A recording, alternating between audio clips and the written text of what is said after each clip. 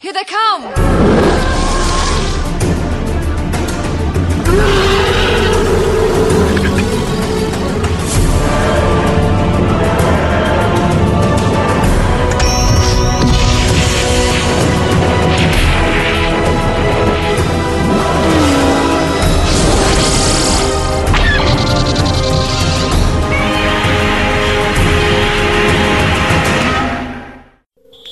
Hello, and welcome to episode 84 of Effectively Speaking, the podcast that takes a look at some of the special effects sequences of film and television, be they classic, average, or duff. I'm your host, Eric Moore, and today I'm solo once again to look at Batman encountering the shark in the 1966 Batman movie. Atomic batteries to power. Turbines to speed. Ready to move out.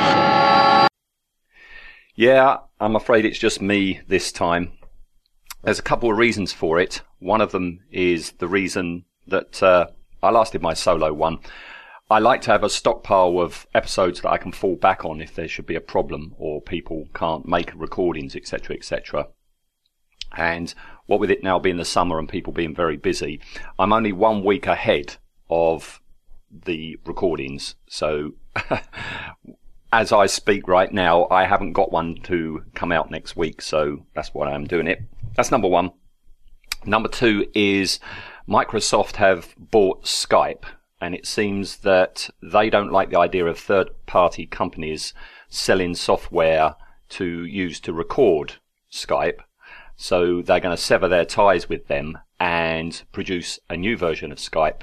I think it's beginning of September, that will have a built-in recording facility, which is fine. I don't mind that, well, as long as I don't have to pay for it. But what it means for me at the moment is it's already had an effect. The software that I bought to record Skype has folded and I can't use it. I've downloaded a free piece of software to do it, and while crude, it will do the job, but again, I don't know how long it's going to be before that one is severed. So I'm trying as hard as I can to get as many recordings done. So if there is a gap between me not being able to record and Skype bringing out this new one, at least I'll have a few episodes. So why choose this sequence this week? Well, if you have listened to the Batman Returns episode we did, I said there about how when I was very small, there were three things that I was into. There was the Romans, there were the dinosaurs, and there was Batman. And Batman, I was obsessed by. I was obsessed by the comics. My older sisters said I actually learned to read in Batman comics rather than whatever books I was given to do that. Loved the comic, loved the character. Loved anything to do with it. Loved the bubblegum cards that came out at the same time. And this film came along when I was 4. And this is the very first film I ever saw in the cinema. One of my older sisters took me to see it at my local flea pit. And yeah, I think there and then was, born a love of anything fantastic and fantastical. So it explains a lot, really. And of course, this sequence I'm going to talk about, it is a classic sequence. Anybody who really knows the Batman TV series, even if they haven't seen the film, seem to have a memory of Batman fighting the shark. And it's famous, not for all the right reasons, but I think it perfectly encapsulates the charm and the appeal of the TV series and the Batman comics of the mid-1960s. So, here we go. Let's go ahead and have a clip, and then I'll get started. Take her up!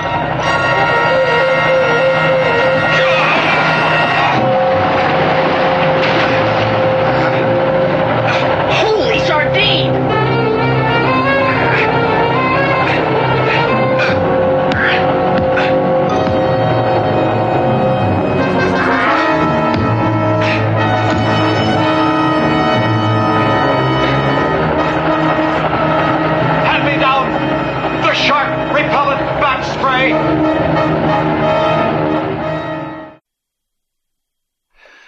Right, we're only 7 minutes into the film, and what have we got? We're out at sea, and we have got a stuntman in a bat suit hanging from a real ladder, which is hanging from a real helicopter, which is flying above a real yacht that's in a real ocean.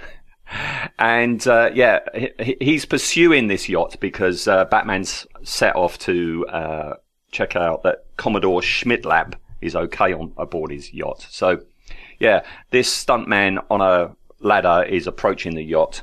We cut back to Adam West, and the appeal, of course, of the TV show and the film is it works on two levels. You've got the high adventure for the children, and you've got the high camp for the adults. And I don't know if the 4-year-old me actually believed that really was still Batman up in the sky, but it's not. It's Adam West on a ladder in the studio, hanging in front of a rear projection screen of the sky. And he looks brilliant hanging there like that. I've got this on Blu-ray, and his costume is so fantastically vibrant and colourful. You've got this metallic blue, but also there's metallic purple in there as well, just shimmering away. He looks absolutely brilliant. So we're cutting between Adam West on a set, hanging on a ladder, to the stuntman out on the ocean. And as the bat stuntman approaches the yacht vanishes. We cut back to a shocked expression from Adam West, and he calls to Robin to take her up. And I'd like to go back in a time machine and take my 4-year-old to see this in the cinema. I want to know just how many people in the audience are laughing, because the next shot, you've got Batman hanging on the ladder, and he's dropped vertically straight down into the water, like, you know, it's a litmus test or something. He's dropped straight down. We cut to a reaction shot of Robin, and then we cut back to him, and out he comes out the water with the shark attached to his leg. Well, it's engulfed his leg. It's right, it's right up to his pelvis, and okay, the 4-year-old me, I'm sure, was going along with it and enjoying it, but surely a 4-year-old would think that's not a real shark. There's no way a 4-year-old would think that's a real shark. The way it's, just like hanging on like that, and you've got all the water gushing out of its backside. Holy sardine goes Robin, and we get much thumping and kicking of the shark from Adam West, who's acting his socks off, bless him. I mean, he was crucial, I think, to the success of this show, in that he played it absolutely straight, absolutely deadpan, absolutely straight. He's a complete L7, and he's giving it his all. He is really acting. He's grunting and groaning as he's punching this rubber shark. And I'd love to see the stagehands. There's obviously some stagehands just out of shot at the bottom of the screen who are like wiggling, you know, this shark, to try and give it some sort of animation. It's not working though. Batman calls for Robin to bring down the shark repellent bat spray. Robin looks around the cabin, and sure enough, there's a rack with a label of Oceanic Repellent Bat Sprays. And alongside the one for the shark, you've got one for the barracuda, you've got one for the whale, and you've got one for the manta ray. Presumably somewhere else in the cockpit, there's a freshwater one, I guess, to protect against piranhas and what have you. There's much kicking and punching from Batman as Robin descends the ladder, and I guess Dick Grayson starts showing off his circus roots, because he does this hanging upside down thing to present Batman with the repellent spray. Don't know why. I guess it just makes it a bit more thrilling to a 4-year-old. Batman sprays it in the eye, down falls the shark, and boom goes the shark. And that's it. That's our sequence over, because then we cut back to a press conference back in Gotham City. On to behind the scenes then. This film came out in the gap between the first season airing and the second season, but originally it was meant to actually come out before the first season. It was meant to have been out as an introduction to all the characters that are going to be in the upcoming TV show. But ABC found out that many of its television shows were failing, and they ordered the Batman series moved back from its full 1966 air date to the premiere of January. But they still decided to go ahead and make the film. Number one, you get a bit more money coming in. And number two, the budget of the film meant that you had money to actually make extra vehicles. So that's why the Batcopter and the Batboat were built especially for this film. And, of course, they then appeared in the second season, although it was mainly stock footage taken from this film was reused in the second season.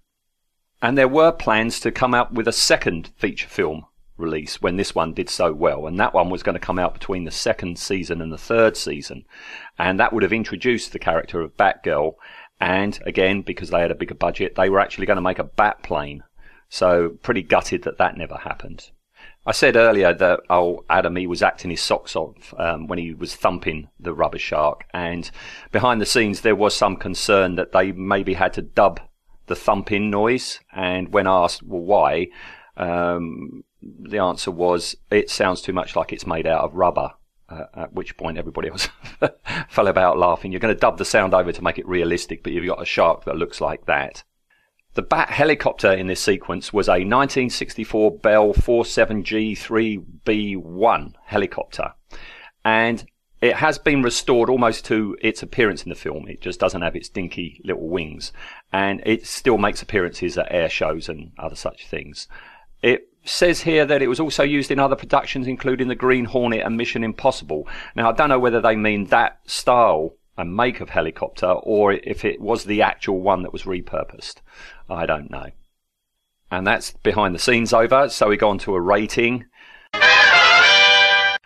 It's not going to be a surprise, really, is it? You know, I love this film and I love this sequence dearly, and but if you try and do an analytical view of the special effects, it's incredibly cheesy, but you're not supposed to believe it for 1 second, so you've got to kind of like address that as well. So I've decided to give it a 7 out of 10. That's it then. Apologies, folks, for the shortness of this episode, but it's a sequence I've always wanted to do here. I'm still a huge fan of the show. You know, I just need to see a still from it or look at one of the bubblegum cards, and I'm that little kid again. I said at the start how this was the first film I ever saw at the cinema, and I'm certain it must be the first special effects sequence I ever saw. Definitely the first ever one I ever saw at the cinema. And it set me on my way with a love for fantasy and science fiction and comic books and what have you. And that's why Carmine Infantino is my favourite Batman comic book artist, and why Adam West will always be my Batman, no matter who they put in the cowl. Right, I think that's me just about done.